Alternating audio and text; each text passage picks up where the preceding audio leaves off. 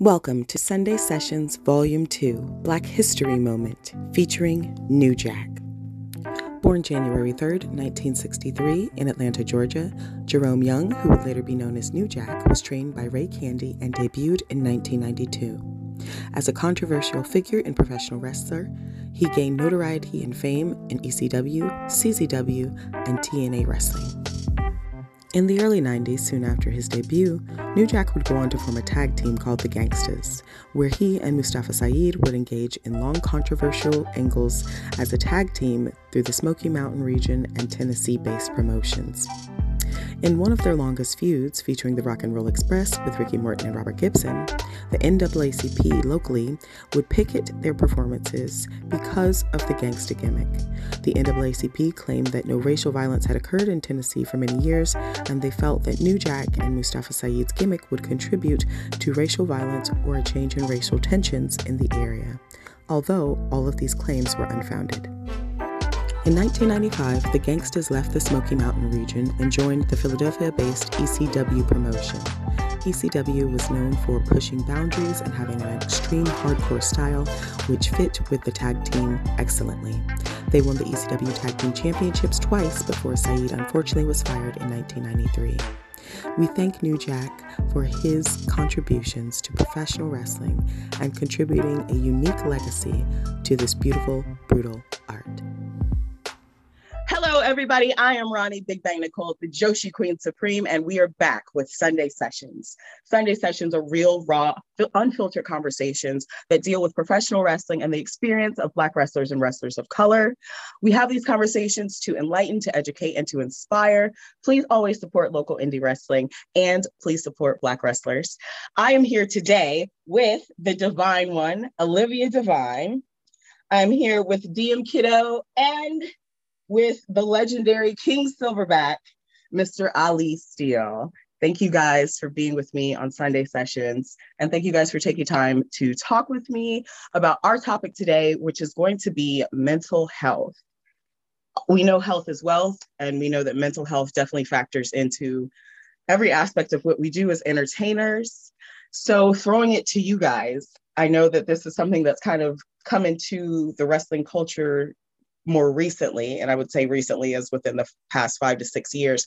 But when you broke in, what was the environment like around mental health, and how was it depicted, and how did you handle it as an entertainer? I'm going to throw it to Ali first. Well, when I first came in, it was 2000, late 2000. I'm gonna be real with you. It was kind of non-existent. As a wrestler coming in, you had trainers and people that were working side by side, and it really was literally no support, not for mental health. You know what I mean? It was kind of like the fellas. You know what I'm saying? Even the girls were the fellas. It was like you knew of a couple people that may have had individual issues, but it wasn't anything that was supported in the business, not that I knew of. You had a couple guys that you kind of knew acted a little strange or whatever. There was just there's a lot of self-medicating, you know what I mean? I was taught, you know what I'm saying, you don't desecrate the ring with drugs and stuff like that before you go out. Now afterwards, you could do what you wanted to do, but while you were in the ring, that was a no-no. But then when I first broke out and actually started going to shows by myself, you would see people getting zooted before they would go out. Then you would hear the little stories, but it was like legend. It was stuff of legend. It wasn't really anybody that was sitting right next to you and saying, "Oh, I'm going to see a therapist," or I have an appointment or a meeting. It was just like, you're not tough enough to do this, get out, basically. And as far as us, non-existent. I mean, literally, there was nothing. You know what I mean? It was nothing. You either had it or you did not have it. And if you couldn't take it, you sat home on the weekend. You didn't get booked. If you didn't perform, like there was no outreach for you. You know what I mean? Like you either could do it or you couldn't. And if you had an issue, you had to overcome it. And I think that's where the self-medication came in.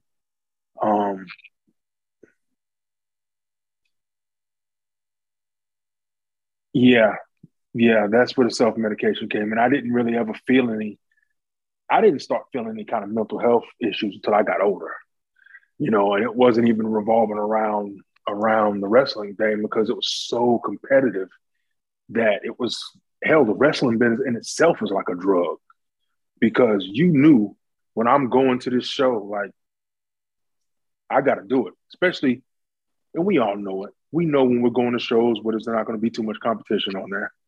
And we knew in competition as in who has done some of the things, who can perform with me, who can't perform with me, that kind of stuff. And that's where I think stress and mental health really, I saw it. I started seeing it affecting people that you would see were one way when we first came in, and then midway through, life has hit them. Marriage has hit them. Kids have hit them. Like real life stuff has hit them. And depression. And you can, now that I know what I'm looking for, you can kind of see the depression. You can see the all the little anxiety and people, because when I came out, I was a bull. It was just like, it is what it is. Nobody, and I think that's what it was for me though. That just made it real, and it was an outlet, and that's how I kind of dealt with it. But, when you get older, you know better, you do better. And now I'm looking at people and I just, oh man, and you kind of reach out. But still, what is there right now, mental health wise for us? Like, it's still a question. It's a question mark, big question mark right now. Right. Wrestlers especially, and I think entertainers also require a different type of help because of how our minds work and because of our draw to this type of environment. DM, I saw you nodding. Same question to you. What was your experience? Well, for me, I started initially training in 2011, really started picking up like summer 2012 here, and started in Philadelphia, so big wrestling city. Trained at CZW, so knowing what most people know about that culture, coming in also as someone who had a pretty good grip, at least at that time frame, of mental health. I was already personally in therapy, had been in therapy for quite some time at that point.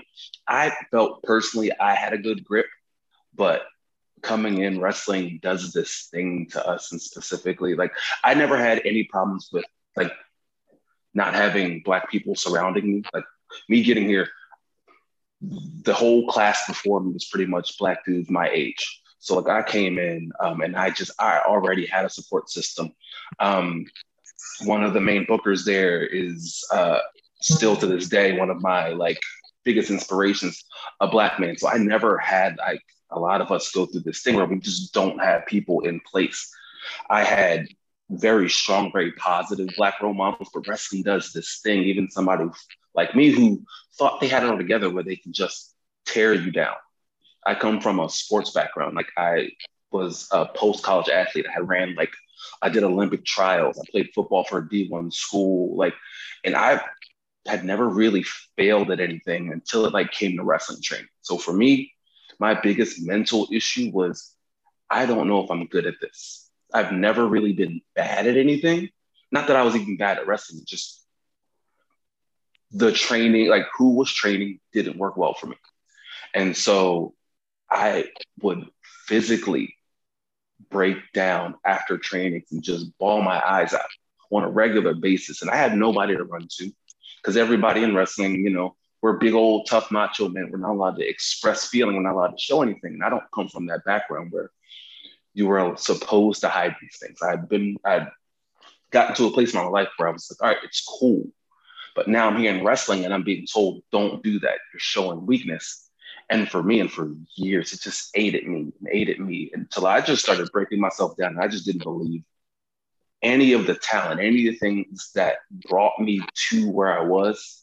I just started doubting, and it just literally, it was crippling for years, being told all these terrible things and not really having anyone around me in the sport that had a grip on mental health, because where I was at, everybody was coping with drugs, and that wasn't my thing. They were going out drinking like crazy. Like, I'll have a cocktail, but going out and drinking my sorrows away wasn't my thing. And so, like, my coping mechanism, and it sounds so terrible thinking back now, was like putting myself down. You're not good enough, so where you're at is just fine. Like, you'll never be good, so just be okay with just you're existing right now, and that's all you're going to be able to ever do.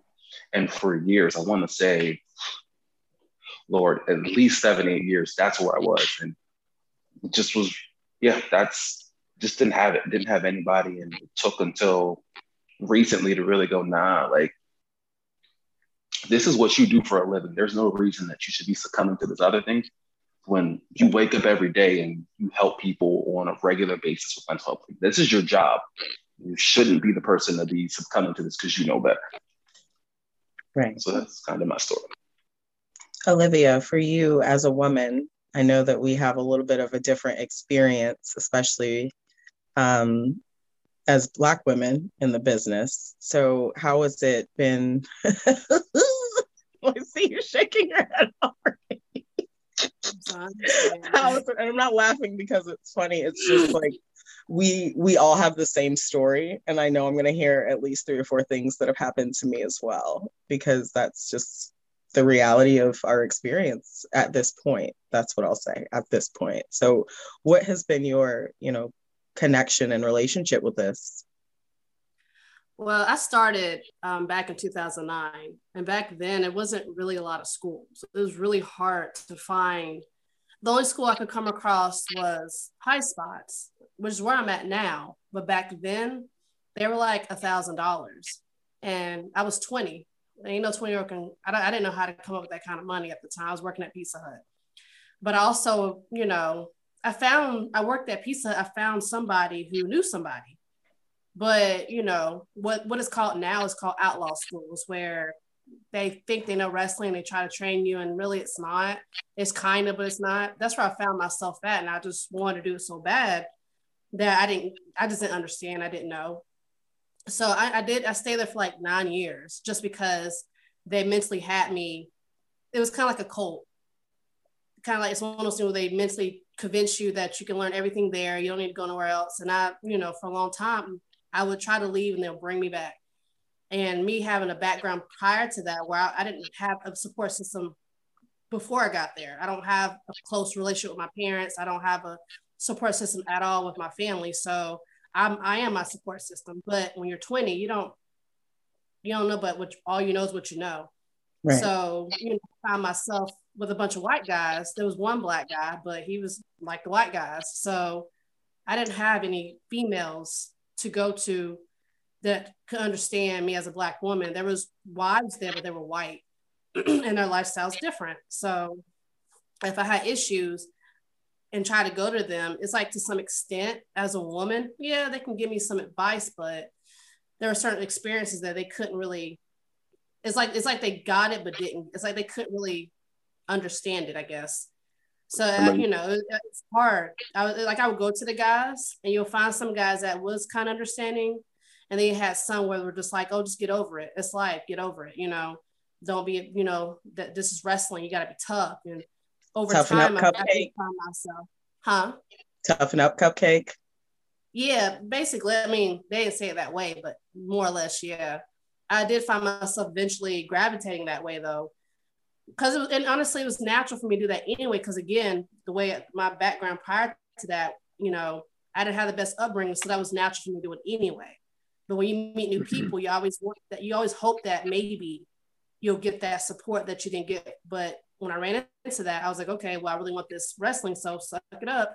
So it was natural for me to do that, which to me personally is unhealthy, but it was, at that time, it was natural for me just to suck it up. And I did, I got beat up. I got, I've been injured, hurt, but I also wrestled men all the time. So it was just, well, you're one of the guys. So I had to constantly remind myself, you're one of the guys, until they want to have sex with me. But then I had to say, nah. But, Yeah.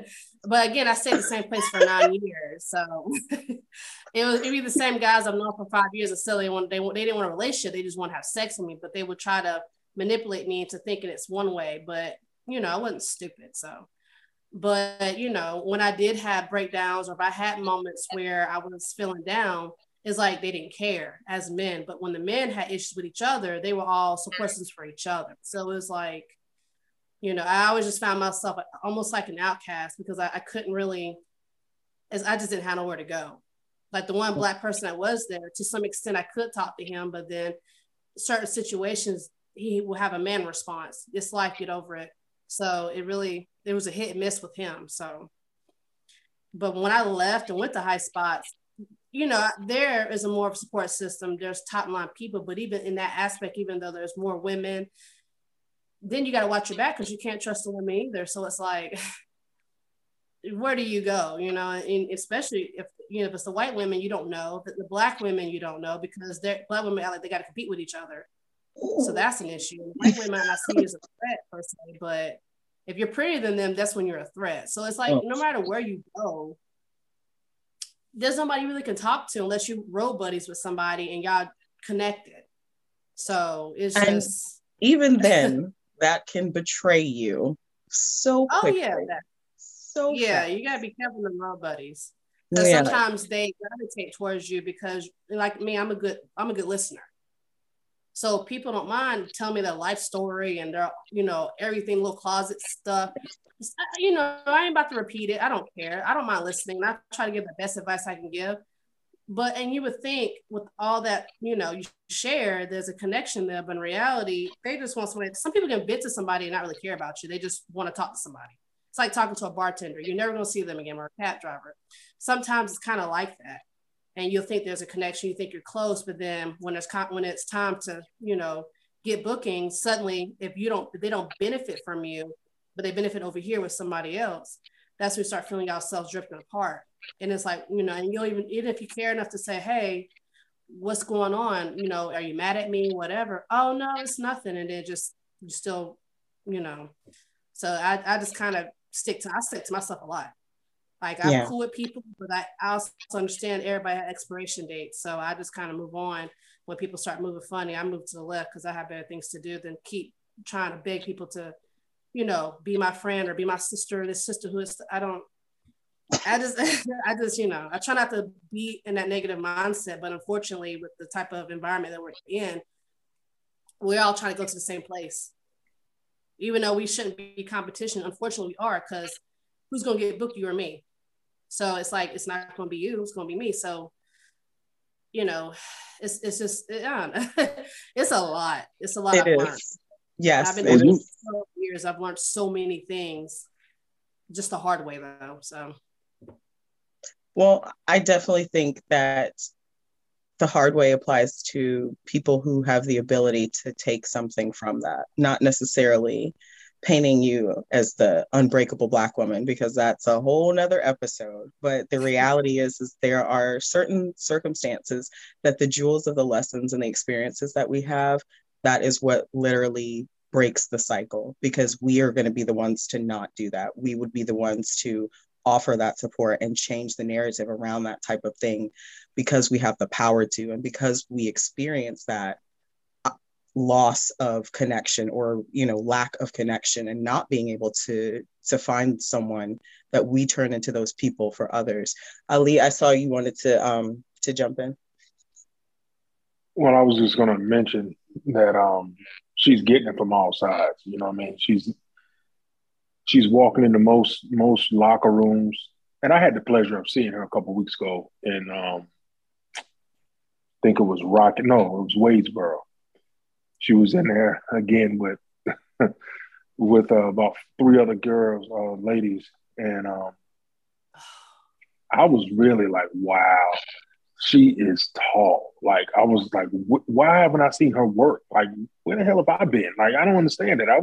And she, of course, she had a Devine name, so I was like, I wonder if Michael knows her. Right, I thought the same thing. Yeah. Hey, I saw her flip the switch, and I said, ooh. I said, ooh, she's something special. But you get it from all different angles. You're a minority. You're a black woman. You're also, so when you walk in and then on the other side, you walk in and get the look like, oh wow, she's something major because of your stature. You know what I mean? You're looking down on the guys and they're like, oh man, she's gonna take my spot here. You know what I mean? And that's me coming in, honestly. They're talking about support systems. I envy him for talking about him having so many black people around him. I had Eddie Brown.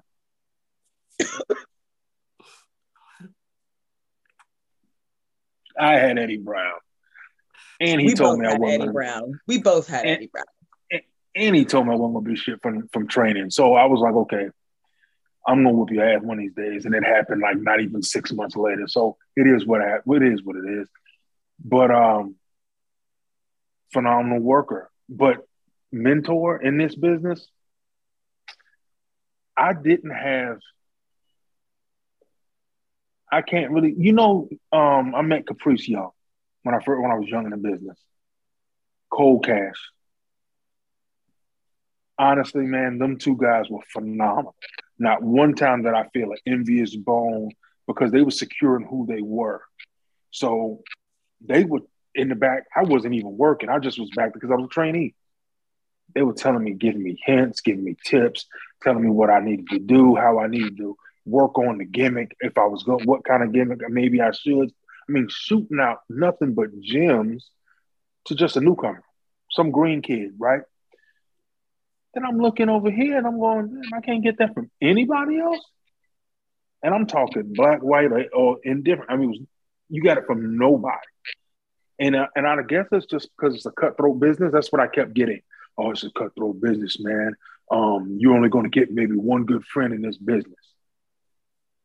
So I tried to change that ratio a little bit because I did like almost 11 years of singles wrestling and no tag teaming, just singles. And it's kind of tough going in the locker room, sitting, everybody's looking at you. And I had a little bit of a reputation, you know what I mean? Because I was coming out of CW's camp. So everybody was wanting to see if I was going to be what they were expecting. So you had to prove it every time you went out there. Now, without a support system, honestly, and nobody telling you, oh, you did okay, or you did the drizzling shits, or hey, man, you did phenomenal, you kind of develop a little tough skin on yourself because you start taping your own stuff and you start looking at your own stuff and you start critiquing hard. And you kind of had to learn to be your own support system when it came down to it. But that is kind of why I do what I do now. Actually, at that show, it was me and Derek, and I kind of wanted to talk to some of the younger people because, like right now, I have a couple people that inbox me, and I told them, if you ever have a question, you ever have a wonder, because I'm one of those people, man. I am not about to mislead anybody, and I'm going to give you the honest of what I have been through.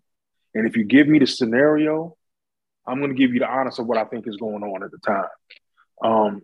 Because this business, you hit on something that we were going to talk about next is being honest and getting feedback that actually helps you and doesn't tear you down. So raise your hand if you ever went to a vet for feedback and they gave you terrible advice and it was intentional. Hey, I don't know if it was intentional or not, because what you will find out is not everybody that's a vet was good at one point in time. Well, that's fair. Yes. I think we can agree that sometimes that word is thrown around and one match they talk for 10 about years is not the same. They talk about vets. They say Olivia. Somebody's a vet because of years in, not because they were good. Right. Olivia, what were you about to say? Oh, what you saying? I've ran into a couple of people who claim to be vets until they realize I actually been wrestling longer than them. but they weren't as good. Like I wrestled this one woman, her name's Spider Queen. She's claimed she's been wrestling for 10 years, but she wrestled these outlaw plays, that's where she trained. And the promoter at this promotion has been trying really hard to get her to get better, but she's so stuck in her ways that no matter what any person in front of her that's better than her tell her, she will try to argue with you. She tried to bully me at one point. I had to let her know I'm not the one. Then she changed her tone when she realized that she couldn't bully me. But even when we got into our match, I thought maybe we were on the same page, and she decided to do what she wanted to do, and the match was terrible because she refused to change. So, I mean, you're going to run into them veterans who claim to be veterans, and they really aren't as good as they claim, and then they try to give you advice on what you can do better. You're like, what you talking about? Go ahead, DM. So again, like I said, I always say I'm so fortunate. Like, one of my biggest inspirations, even from before I started wrestling, like being a kid from this part of the East Coast, like Black G's, that's my uncle. Like from day one, like I tell people, that's one of my trainers. He wasn't officially a trainer at the school, but I just talked to him yesterday. He told me from the jump, like, look, there's a lot of cats where we reside, this PA, Jersey, New York loop, who tell you they have 10 years in, but it's 10 years and like 4 miles. They ain't doing nothing. They ain't been anywhere. Like, look at where you're at. Like, you got to filter through a lot of that stuff. Like, first and foremost, you got to know who you're going to. I don't like at this point taking advice from people who I don't feel like I can relate to as a person, because our experiences are going to be way different. Like, there's been so many times where guys will be like, yo, yours was terrible, it was trash, it was garbage. But I'll go ahead and send it to Homicide. He's like, all right, bro, you did your thing right here. I would critique this a little bit, but all the rest of it was cool. And it's just like, all right, so Homicide's telling me this. We're on this little small show together, and you're saying it was absolutely terrible. You're purposely trying to tear me down. And I just went out and watched your stuff, and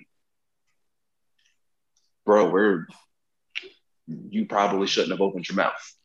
And so one thing for me, like I said, I've always taken from G's, and specifically Maven Bentley, who always just take it, understand who's giving information, just ciphering through, because not everybody's done everything. You can have 20 years in, and in 20 years, if you've worked the same 3 places, how much value is it to the information that you're giving? So for me, that's something I just keep now. Like, I'm gonna listen to what you say, because there's always something from everybody. But the critiques, if you have only critiques and nothing positive to say, I'm gonna look at your resume. What have you done to warrant what you're saying? That's a good thing. I think a lot of people should take under advisement. Would you say, Ellie? I kind of think anybody that's willing to tear you down like that, it's not constructive criticism. Right. I've had people, they always told me, hey, ask a vet to look at your match. I never really did that, because I sit back and watch people anyway. So I watch what they do. And if it's something in the ring that I see you do and you fall through what I call a loophole, I'm not asking you for shit. If I see you, I hit you with hell, if I've been in there with you and I go to hit you with this damn clothesline, man, I'm 6'5", 400 pounds, and you float bump, bitch, I'm not asking you nothing. If you can't snap bump, I'm taking it back to basics. If you don't know the snap bump on a knockout punch, come on, bro. It's feelings and ways, and if you watch what they do, and and a lot of them, when I came in, they were trained in the 80s. You know what I mean? Because I was in 2000. So a lot of these guys that had 10 years in were starting in 90, you know what I mean? Being trained by guys that started in the 80s. So they still were doing the Hogan, pulling them off, sending them. Everybody's going to the ropes. Everybody's hitting and setting up moves instead of spinning out of something and setting it up off the fly. So I feel him on that. But when you come to somebody, a lot of them will tear you down on purpose because they see the star that you are and that you're getting ready to walk into, and they want you to stay right where you are, and they want you to do well, but they just don't want you to do better than them. So, Right. I mean, because I've had people come to me, this whole thing. Oh well, don't do this, don't do that in a match before the main. I do understand I understand the outline of a show. I understand how you want to do it, but you're not going to be able to contain what I do. Yeah, I might not want to use your finish, but let's be real. At one point in time, everybody was using a spine buster. Everybody was using a super kick. Everybody was using a variation of different suplexes. So you're telling me I can't use this in the first and second, third match because this veteran is supposed to be in the main, or the person is supposed to be in the main? I think a lot of that, your match was trash. I think a lot of that is you made him have to step his game up. You made him have to do more in his match. He wanted to go out and talk for 20 minutes and then go out there and hold somebody for a while, spin out of something 1, 2, 3, and it'd be over with. But now you have raised the bar. Now he has to come out, and all these little kids and all the fans that are out there, if he wants them to chant it, if he wants those people, he's going to have to come and get them. And I don't get mad at the younger guys when they go out there and do things. And actually, I tell older guys when I'm talking to them, you keep calling these guys spot monkeys. I was trained to do spots. Spots move you from and transition you in matches. They help you in matches. So if you can't run spots, if you don't want to remember a spot, you're lost right now, bro. You need to sit on the sideline. Period. Yeah. But so as wrestlers, we have, especially Black wrestlers, we have the unique layered experience of having to often compete in areas that are not saturated with other Black wrestlers, but there is the scarcity of having representation, but there's also the fear of having too many Black people on a show. So that weird mix of, you don't have enough Black people, but you also won't book me on your show because you don't want to have too many Black people.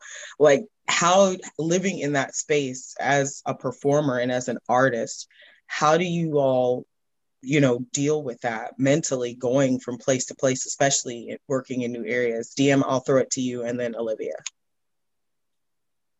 All right, for me, my first thing is I don't compete with anybody. That's my number one rule, especially not a Black person. I'm not competing with you. I would much rather, like, if it's got to be you or me, I make enough money in my real life to do what I got to do to facilitate what I want to do. I have other skills. I may not, if one of us got to have a match, you take it, because I want you to shine, because I'm going to find my shine elsewhere. I'm too good at too many things to not get that shine. So for me, if it's got to be one, go ahead. By all means, have it. So there's never a reason for me to have to backbite. There's no reason for everybody to have to backbite off of me, because I got the receipts. For years, go ahead. This, so let him have it.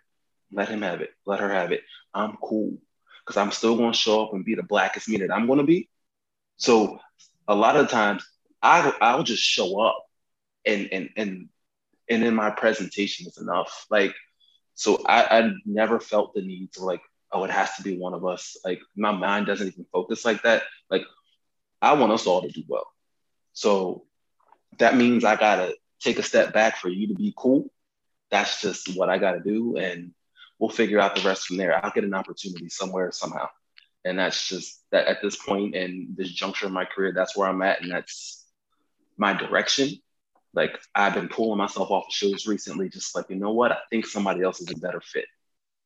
And that's just me, and being torn down and being in that situation for so long of, it could only be 2 Black guys, or if it's 2 of y'all there, we're gonna put y'all together, or y'all gotta face each other. And it just, for me, it's no, just let him get his shine, let her get her shine. Because like I said, give me all I need is a moment. It don't matter when that moment happens, all I need is one moment. And I promise you, it's enough space for both of us at that point, or however many. And that's just how I operate. So And I know that's a little bit different than how a lot of people take it. That's just where I'm at. So Olivia, working in those same parameters, but not really focusing on the competition that it's presented between us, but in the larger aspect of indie wrestling, who is booking and making those decisions and how that is set up. How do you work within that space? Well, the thing is, for women, there's not really a lot of us. Like there is, like, women are, more and more women are coming up, but we're so spread out. So a lot of promoters are just trying to get whatever woman they can get at this point. But I have came across where like a promoter, booked me first and put me on the flyer, but then they got another girl. She just happened to be white, and I noticed I was removed, and she was put in the same spot I was in. And I was like, and I actually reached out to him at first, and I deleted it before he even got to look at it, because I was like, you know what, it is what it is. I don't run across that situation a whole lot, but in my head, regardless, I don't compete with nobody either. I compete with myself. So I don't really worry about stuff that anyway. I just know that, when I first started, Jake Manning used to train, and he flat out told me when I first started that the two things I'm going to be facing is the fact that I'm a woman and that I'm a Black woman. And that's something no one's ever said to me before. So, and that was like 3 or 4 years ago. So fast forward, I found myself into certain situations like that. But by then I was already kind of prepared. I was like, okay, this is what he's talking about. So mentally, I'm already aware and prepared to run into an issue where I might not get booked, they might pick somebody, but then I also tell myself that maybe they don't want to use me so much to the point where I'm overused. So, maybe somebody else's turn, or maybe they're going a different direction. So I don't try not to allow myself to think, in that way. But the one thing I do focus on is if I do get booked on that show, especially if I'm the only Black female there, lots of times in the crowd, it could be predominantly white, but there's always going to be a few Black people out there. Right. Or a few little Black girls. And I one thing I go over and beyond is to try to get their attention, because I know that because that's how I got into wrestling. I saw Booker T's wife on there, and even though she was what okay of a wrestler, it still caught my attention that I saw something that I can relate to. At least I felt I can relate to. So in my eyes, when I go out and perform, and I see little girls out there, and they cheer for me, so I feel like, well, they're looking at me. So I got to perform at my best so that they know that whether I'm a male or a female, I can be just as good. And I want them to think they can do the exact same thing, be the best you can be no matter what you are, and not to allow nobody to make you feel less than just because you're a woman. So, I try not to, I don't think about something in that aspect, because there's nothing I can do about it. All I can focus on and control is what I do and how I stand out. And like he said, I'm gonna stand out regardless. I'm gonna get somebody's attention no matter what. And if it's meant for me, then it's gonna happen. So I'm not about to trip about that. So that's just honestly my mindset majority of the time. I'm just trying to get booked. I'm just trying to perform, and I'm just trying to grow. That's all I really care about. Ali, same question to you. To be real, I have never felt like from the beginning when I first came out of training, and they told me, hey, you're going to go places and there's only going to be room for one person, one Black guy or whatever. This person's going to be jealous of you. I heard of it. So I was aware of it, but I never ran into, and I don't know. I don't know why I never ran into that. The most was in the Fayetteville area, to be real. But then when I started doing shows outside of there and going different places, it was just, they booked you on talent. You know what I mean? They booked you on who you could work with and who you would work well with. And I looked at it like it was a skillful thing. But I never felt the competition even with the white guys, because I was already looking at myself and hard on me. So I worked on me and my craft every single day. Like, that was something that I was just gonna do. So when I went out there, it was nobody that I felt was gonna outperform me. So if somebody didn't want to book me, then they didn't book me. But Ronnie, I'm like a Sasquatch. Somebody would be like, "Did I see Ollie over here?" I'm like, I thought I saw him, but I'm here, and then I'm gone. Like, I don't do all that hanging out. I don't do all that extra stuff. It's just, I'm here. I'm gonna put on the best show. And you know, for years, man, I don't know what the hell was the problem. People would tell me to kind of, hey, I'm gonna put you in a smash match with this guy. I hate smash matches, man, because I don't need to beat somebody up. I mean, I can do it. You know what I'm saying? It's not even an issue. But if I get in there with some young guy he's an up and comer, why would you smash his star? Why would you do it? I don't understand that. Like, so I wouldn't even tell the promoter. I'd be like, oh, okay, all right, cool, that's cool. And then we would go out, and me and that young guy will go at it, and the dude in the back, the promoter, would think I tried to kill him. But he was like, man, he was fighting you back. Damn, learn what this is. Learn what we're doing. Learn your craft. That's what he was supposed to do, you know, and you work and you dance together. Like, I never worried about, oh man, he's on this show. Okay, that's fine. He better not get in there with me if he wants to bullshit. Because, you know, I told you right off the get-go, you know what we do. And hell, I don't worry about how many black people on the show anyway. You see, I bring 4 of us. Right. Every show. I try to up the numbers. Your car is the quota, essentially. So hey, but you know what? Everywhere we go, they try to put the other black guys against me or against us. They try to do that everywhere, man. And you know what I do? I tell the fellas, listen, these young guys here, they're up and comers. We're gonna make them look as good as possible. Absolutely. Because look, man, I'm 2 weeks from going and getting in a wheelchair. Like, you know what I'm saying? I'm not about to be in this running around in some spandex for the next 20 years. I'm gonna try to polish as many people up, pass as much knowledge on as I can, and watch these guys blossom and go to shows. Period. So speaking of blossoming, the changes, I guess, that have occurred within wrestling from when all of us started and the resources that are now available, especially post-COVID, and well, I guess we're technically still in COVID, but post-lockdown, there we go, really brought a lot of mental health things to the surface. And so we all know mental health is our wealth. And again, as wrestlers, we have to wrestle with our real life issues, as well as anything intrapersonal or interpersonal that's going on at the shows we go to and the places we work for. So coming into this new era of wrestling, and I'm kind of saying maybe, 2010s on, what do you guys feel are some of the things that have helped you as a Black wrestler to balance the work-life situation as well as your mental health, which does take a hit? I'll start with Olivia.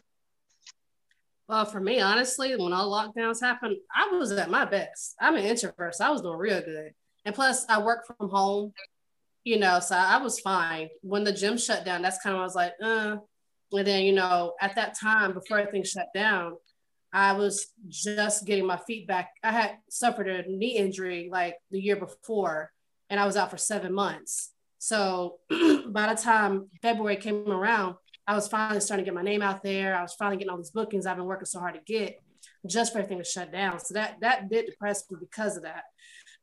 But I just told myself, okay, well, I just started going to a track at this elementary school down the street from my house because I was determined not to gain weight and I was determined to keep myself focused. So I went to the track almost every single day running. I started fasting and I started trying to drop weight. But the one thing that did happen to me is I was in a really bad car accident.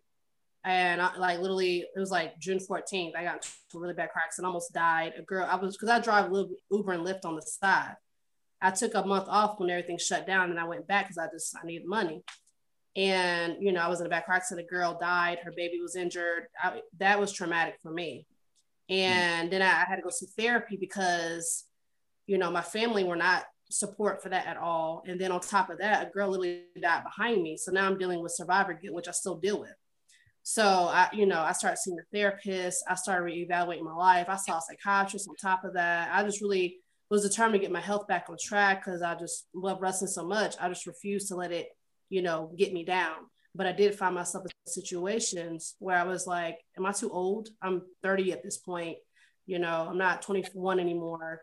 Maybe, I found myself questioning my age, my abilities. But I guess once I started seeing a therapist, it really started to dive into not only, you know, that aspect, but I started diving into my past because I started realizing I didn't do my childhood traumas, which was holding me back a lot. And then, you know, when I left the place I was for 9 years, the way I left was very traumatizing too, because I was attacked basically. I went through, it was terrible. So I never dealt with that. And, you know, for some reason, I just didn't realize I'm the type of person I can get past something, but I didn't get through it. And there's a big difference. Because Right. I could just keep pushing and not even pay it no mind, but I'm not really actually dealing with the emotional part behind it. So it was so much I was trying to fight, and I realized I had to stop fighting and just deal with it. And once I did, I found that my peace. I found myself at peace with a lot of things. And once I found my peace, I found my confidence, I found my self-worth, I found a lot of things that I didn't realize how much I didn't really value myself. I didn't realize how much I was sacrificing for the people who didn't care about me. And then I found myself getting upset because I'm such a nice person that I'm just always willing to help. I'm always willing to, you know, do whatever I can to get people. That's just who I've always been. But that's also a curse. It's like a blessing and a curse to be like that. And at this point now, I'm still at peace. But I've also learned that I could be a nice person all day long, but I still got to pay attention to myself. I got to make sure that I put myself first. So yeah, I don't mind helping people out. I give advice all day long, but I'm gonna take care of me first. I'm gonna make sure I get myself out. I'm gonna promote myself. I'm gonna book for myself. I'm gonna make sure I get my pictures. I'm gonna work on my promos. I'm focused on me. So I feel like the pandemic either made you realize some things, or you just are just being stubborn. But I took the reality checks that I got from, and I think the accident really what helped me view it too. But the pandemic prior to the accident also started making me realize I need to be more motivated. This is a lot that I don't know. Even that year and everything, and recovering and finding that motivation and learning patience on top of that, because sometimes you get so motivated, you get eager, but then you're like, what's not happening fast enough? What's going on? And you got to tell yourself, okay, your time's going to come when it's supposed to. So just slow down and focus on what you can do instead of focusing on what you can't do, kind of thing. So yeah, it was an experience. It was a lot. Yeah, I'm sure. Ali, what about you? You've come from a different generation, so I know that you've probably had to utilize different tools to kind of come from what you were taught in terms of what the reality is now. So what about you? Well, I've never had a lack of confidence. But when I hit 40, oh gosh, when I hit 40, I was kind of like her. I was like, oh man, I'm getting too old for this, man. I need to just kind of retire to a rocking chair. Like, what in the world? I'm going to shows, man, and these young cats are kind of remembering, and they're like, Ollie, can we do this and do that? I'm thinking, oh boy, my knees and back hurting right now, baby. But I used to be able to roll that off my shoulders, man. But I started having anxiety because I was like, dude, I was always in the gym, man. So I was always strong as damn. I could move for being 350, 375, like I could move. And ooh, I said, damn, I'm just one day in the ring, I just kind of was like, oh shit, I'm just a fat man now. I'm like, what the hell? I need to get out of this. But I had to really, really do some soul searching. And I actually went to therapy for a couple of weeks, man. And I started realizing what my therapy is, and what I've realized after talking to that counselor is just passing this on. You know what I mean? You see guys that are young that are out here trying to get it, and they're encountering people that are counterproductive. So they're getting all this information from, like she says, outlaw schools. But these people are giving them information, man. And I'm thinking, why are you telling this young guy this? Like, you're going to have him burning bridges before he even gets going. Like, so my therapy and the way I keep my sanity right now is actually just passing this shit on, man. Talking to people. My inbox stays popping, man. Because there's guys out here, man, just have people. in general. They just have questions. They go sit in locker rooms and promoters say certain things to them. And you're like, hey, they're like, hey, am I supposed to do this? You know what I mean? And I'm having to explain to him, listen, man, he's a promoter. It's actually his show. So if this is what he wants, you control you. Right. You're not under contract. You're not, one of those promotions that have made you sign a contract. So what you bring here, he booked you for it. So if he thought your persona fit his show at the time, he already knows what you do. If he wants you to go under, we don't track wins and losses anyway. So you go out there, and it's not about wins and losses. It's about how you perform, how you did it. Did you swerve the crowd? Did you get the story told?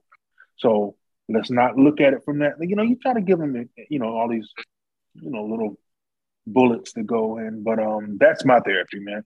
And actually, I feel great now that I actually am able to talk, and I actually reinvigorated myself for I don't know how much longer, but I'm motivated now. I kind of want to go out here and do this King Silverback thing now. Okay. But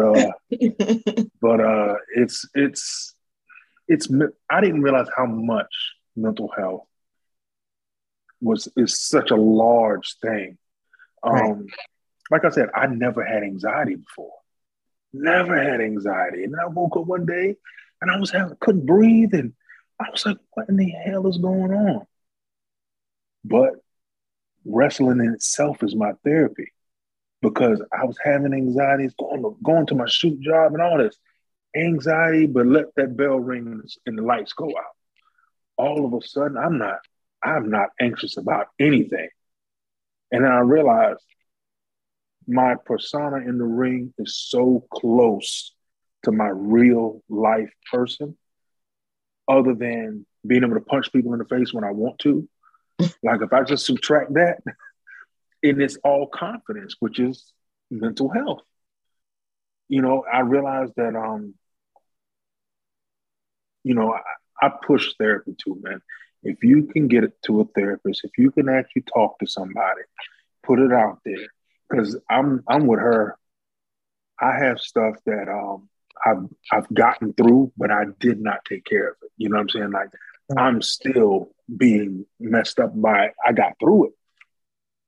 And I don't even know how she said it, but it's wonderful how she said it, honestly. But I said that you can get past it, but you got to get through it. Like getting past it to me is basically, it happened, you can acknowledge it happened, but let's forget about it. It's in the back of your head. Let me just keep pushing, versus getting through it where you acknowledge it happened, let yourself deal with the emotional part of it, and then finally getting past it. You can't avoid it. So I didn't get through it. I got past it. I need to deal with it mentally. Look how we were trained, though. Right. I mean, right. Yeah. What are you talking about? Hey, we were trained to get hit harder. You know what I'm saying? Right. Oh yeah. Or hit somebody harder. Hit someone harder. You feel bad, hit them harder. You're scared, hit harder. You are sick, hit harder. Like DM, I'm gonna throw it to you. For me, like COVID was it was a wake-up call. I'll be completely honest. I was done. Like done. Like Roni, I think I had seen you maybe we shut down in March. Maybe I saw you in December at the bull crap. That with me so much, like to the point where, because I was brought in, I'm like, all right, cool, we're here. Finally, it has taken 8.5 years. Here we are, finally. And for all of it to just be taken away, right? On top of that, and then to now sit back and look specifically, and again, you're going to be my example on this, and if you don't mind, actually finally being able to bridge the introduction and realizing, oh crap, I've met this young lady years before, and putting things together in a vulnerable space for me, and having to go back and look at my circle and go, yo, this is how my circle did folks like me. And I wasn't able to, because I was so not even naive to things, so just hyper focused, like ate me up so bad. And I was like, yo, I'm done. I can't do this anymore. This is not who I am as a person. Like, let me just, I don't have people like me that I can relate to. I don't really, like, I've had my circle of my Black folks that I came up with, Nate and Dave, Strickland, all them, but they're all gone now. It's me. I don't have anybody else. Like, I don't have friends like that here because I'm protective of me. So maybe it's time for me I'm just going to fade away. And then shortly after with that George Floyd stuff happened and everything, and I made a statement and something, and it blew up. And I saw a need. I saw a need for people like me who aren't scared. At that point, I had nothing to lose. I already want to leave. And my therapy became engaging with our people, because I didn't know we existed on the level that we existed on. And I began engaging and seeing these young Black dudes who are out here who, I always say to people, I may not have a lot of wrestling stuff to give you, like as far as information and experience, like this is just, and that's my own insecurity speaking, but I got life. I've lived around the world. I've done so many things, and I can instill in you some stuff about life that you could take into wrestling. Like, and so for me, that even to this day has become a piece of like how I cope and what's kind of reinvigorated me to want to continue to do this. Because now I know all these bomb Black people who are amazing, who are talented, who are out here killing it. And I'm just like, yo, never in this whole entire time that I've ever worked, been involved in wrestling, have I wanted, like specifically like, yo, I want to work with these people, until I started meeting these young Black folks who are out here doing it. I'm like, yo, these are the people I want to work with, because we can create, we can do this crazy thing. And throughout all of that, I really started getting into my Blackness, which has, again, been so helpful for me specifically as a person, and really digging into who I am and kind of just being able to elevate. And I was able to transition. I had to change my whole wrestling name. So I was like, you know what, we're done. That old name that was given to me by those white men who did not care about me, who did me dirty, who have done my friends dirty and people like me dirty, has to go. So like this whole process of reimagining who I am has been so helpful in like reigniting my love for wrestling, and seeing people like me out here actually killing it and doing it has been like such like a great thing for my own personal like health and wrestling. And just, it makes me want to do it again, because I'm not that I want to be on TV, not that I want to do anything crazy. It's just like, I want to enjoy wrestling with these people. And so for me, that's kind of just been my like COVID and, post lockdown experience, has just been watching Black wrestlers flourish and just getting a contact high for that. For me, that's so awesome. Just getting that contact high, just like, yo, y'all are out here. And now we can talk about this stuff that I've been getting told I was being too loud about in the past. We can outwardly say this, and it's not, it's still a big deal, but now I got people that are going to uplift, that I can uplift. For me, that's just been the move. Yes, very rewarding. Speaking of rewards, we're going to close out with a wrestling game. I did steal this from another wrestling YouTube channel. I don't care. It's called What's in the Box. It's actually a basket, but I feel like what's in the basket sounds stupid. So we're just going to go with this. So inside is a bunch of stuff. I'm going to hold it up, and you guys have to guess what wrestler is associated with which item. Disclaimer, there are no actual drugs in the box. Just putting that out there. Don't want YouTube to come after me. But yes, some answers are very easy. Some could have 3 to 4 people. Sorg is going to keep score, hopefully. Yes, maybe. Sorg's keeping score. He's doing it. And so the person with the most points at the end, each correct guess is 1 point, will win Moon Knight number 7. Not plugging Disney Plus, but I am real excited to see that show because I actually love Moon Knight. So someone will win a fair to mint condition of Moon Knight. What did I say? Number 4? Is it 4 or 7? 7. I think it's 4. It's gonna be 4 or 7, guys, because I'm parting with my personal collection here. You know what I'm saying? So whatever the spirit says is gonna happen is what's gonna happen. But I promise you it's gonna be like nice condition in the sleeve. I'm gonna send it to you when you win. So we're gonna get started. I'm just gonna randomly pick a number between 1 and 10 to see who goes first.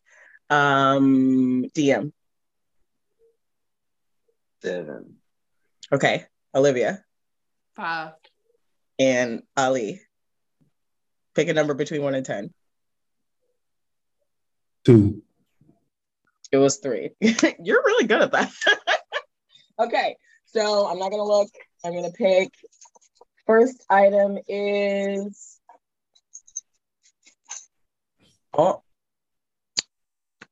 Switchblade.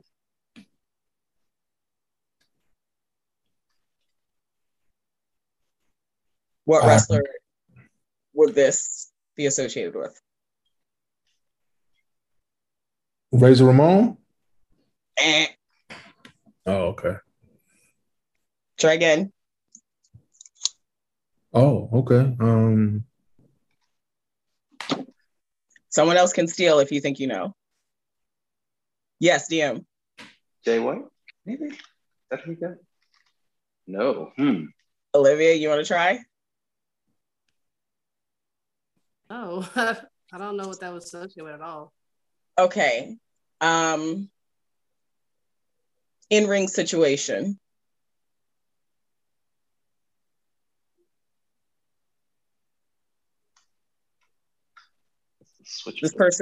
This person was known to carry this item. They did not use it in the ring, but this person was known to carry this item on their person and brandish, if maybe influenced, deceased, I think last year or year before.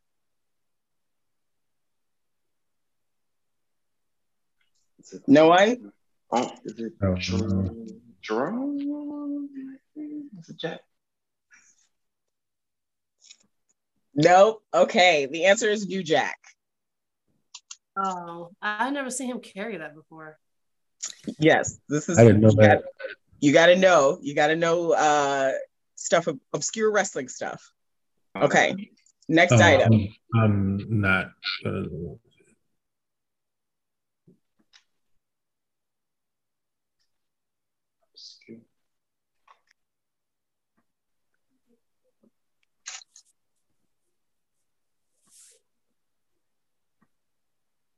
And the hint is this is associated with the name of a band they were in, but they have a connection to wrestling. I don't know his name is Smashing Pumpkins. That's correct. Can you give me the name?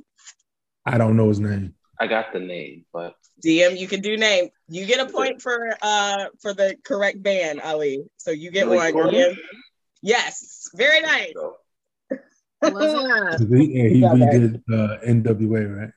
Yes, very good. Yes. Okay, next thing. Oh, that's what I was talking about. But by the way, this is glitter, just so that we're clear. But it does represent cocaína. 50,000 people. That's why I said some could be multiple answers. You know what? I'm gonna throw that away, guys. No, man, I'm not doing it. I was gonna say Tammy, but you know, let me keep. Actually, that was one, so that's okay. 1 point for DM. What was it? Tammy Lynn. There's multiple people though. I mean, Ali, do you want to guess? Olivia, do you want to guess before we move on? X-Pac? Oh. No. Not for this one. All right. Next item. Pronounced mustache. Bobby Roode or Rick Rude. Yes. A point for Olivia. Anyone else? I was going to say the Blackjacks. Who? The Blackjacks. Yes. Very nice. You got my obscure. Ali, do you want to guess? Who's got to pronounce the mustache? There's a bunch. There's like 8 I wrote down for this one. 8 in English. I had one like that too, I think. Stan Hansen. There we go. Nice. Everyone gets a point for that one. Sorg, I hope you're keeping track of pointing. I'm really hoping that's what's happening. Okay. This is Pumped AF pre-workout. This should be very easy. Scott Stein. Yes, very good, DM.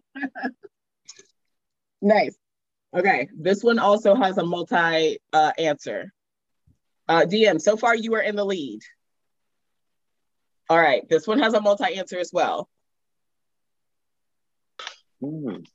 I think I got it, but I'll give you a chance. No, this is more on the nose than you think. Actually, Olivia, yes, I'll give that to you.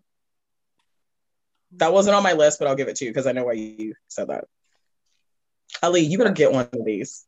That's what I was thinking. Also, those. DM, do you have another one? Thunder Rosa, maybe the only other person I could think of. I'll allow it. I'll allow it. Ali. Ali. I'm gonna be real. I'm kind of right now. How do you get your Buddy Rose, Mandy Rose, Nyla Rose? You didn't want to do any of that? You don't want to do no? Why you're thinking about them? Okay. This one's gonna be hard, and it's intentional. This is a tiny Buddha statue representing who is a Buddhist. Okay. Is he a Buddhist? I'll give you a hint. The person I'm thinking of is Impact Wrestling alumni. Is it Matt Seidel? Yes, DM. That's what okay. Well done. Nice. All right, guys, 2 more, last 2. This is a potato because I've actually cooked all the potatoes in my house. So I have this little hot potato. So this represents potato.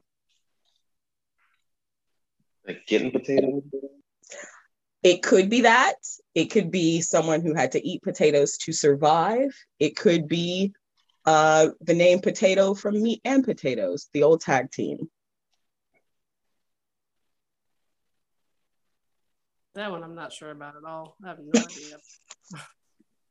Ali, I'm DM, horrible. I'm horrible at names, bro. And I remember somebody telling me a story about them having to eat potatoes to survive, and I was trying to. I can't remember the name. Yes, come on. Bald. I don't know the who. Bald vest. Drink beer. Balls I'm trying to help you. Oh my God. Stone Cold Steve Austin. There we go.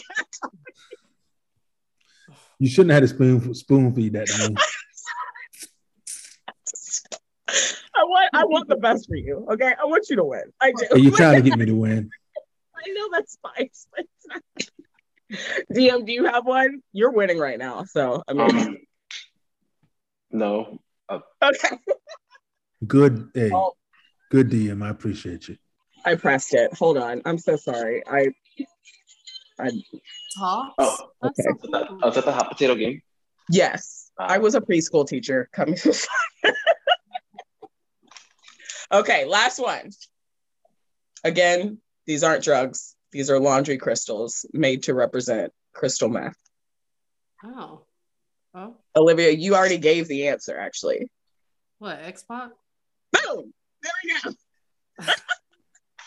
I didn't know he was on meth. I thought he was on cocaine. He got caught in the airport with the meth. Yeah. Well, there were other, let's not get into the weeds on it, but great job, everyone. The winner is DM, so you will get Moon Knight. Actually, do you want 4 or 7? So you can pick. Dealer's choice. Don't do that. All right, we'll talk about it. Oh, guys, thank you so much for playing What's in the Basket. Oh, see, sounds so dumb. What's in the box with me? And thank you so much for joining me for Sunday Sessions. As you know, Sunday Sessions are real, raw conversations around issues that surround Black wrestlers, especially when it comes to mental health. That's not something that only wrestlers deal with. We all deal with that. If you can, please seek out therapy or mental health services if you're feeling like you can't cope, and make sure that if at any point you're feeling not so great, you reach out to a support system if you have one. I will be putting a list of resources for North Carolina specifically in the description box of this video, just to help anybody out who needs that. I'm a big advocate for therapy, so I am definitely a part of Black Girls Who Go to Therapy, yay. And I recommend other people to do the same. I have been joined by the amazing DM Kiddeaux, Olivia Devine, and Ali Steele. I'm gonna let them tell you their socials and how to find them before we close out. DM? All right, you can find me everywhere at DM Kiddeaux, literally on all the platforms. Or you can hit the website, heykidvicious.com. It's art and cool, wrestling related and non-wrestling related things. That's it. Olivia. I mean, you pretty much can find me all social sites, Facebook, Twitter, Instagram. I think Instagram and Twitter is Olivia Devine Pro. And then Facebook is just Olivia Devine. I have a Facebook page and a wrestling page. So either one, you can reach me there. And King Silverback himself, Mr. Ali Steele, where can we find you? On Insta, I'm on Facebook, I'm on TikTok also, but everything is A.Steele. So if you just look up A.Steele, you'll find me. I'm not on Twitter though. I still ain't wrapped my mind around it. We'll get you there. It'll be out of style by the time I get on there. Thank you guys so much for being with me. I'm Roni Big Bang Nicole. Make sure you're following me and you hit that notification bell so that you don't miss a premiere of Sunday Sessions. Remember, our very last episode is going to be live and it's going to be lit. Make sure you guys tune in. Thank you again for joining us. I'm Roni Big Bang. Peace, love, and wrestling.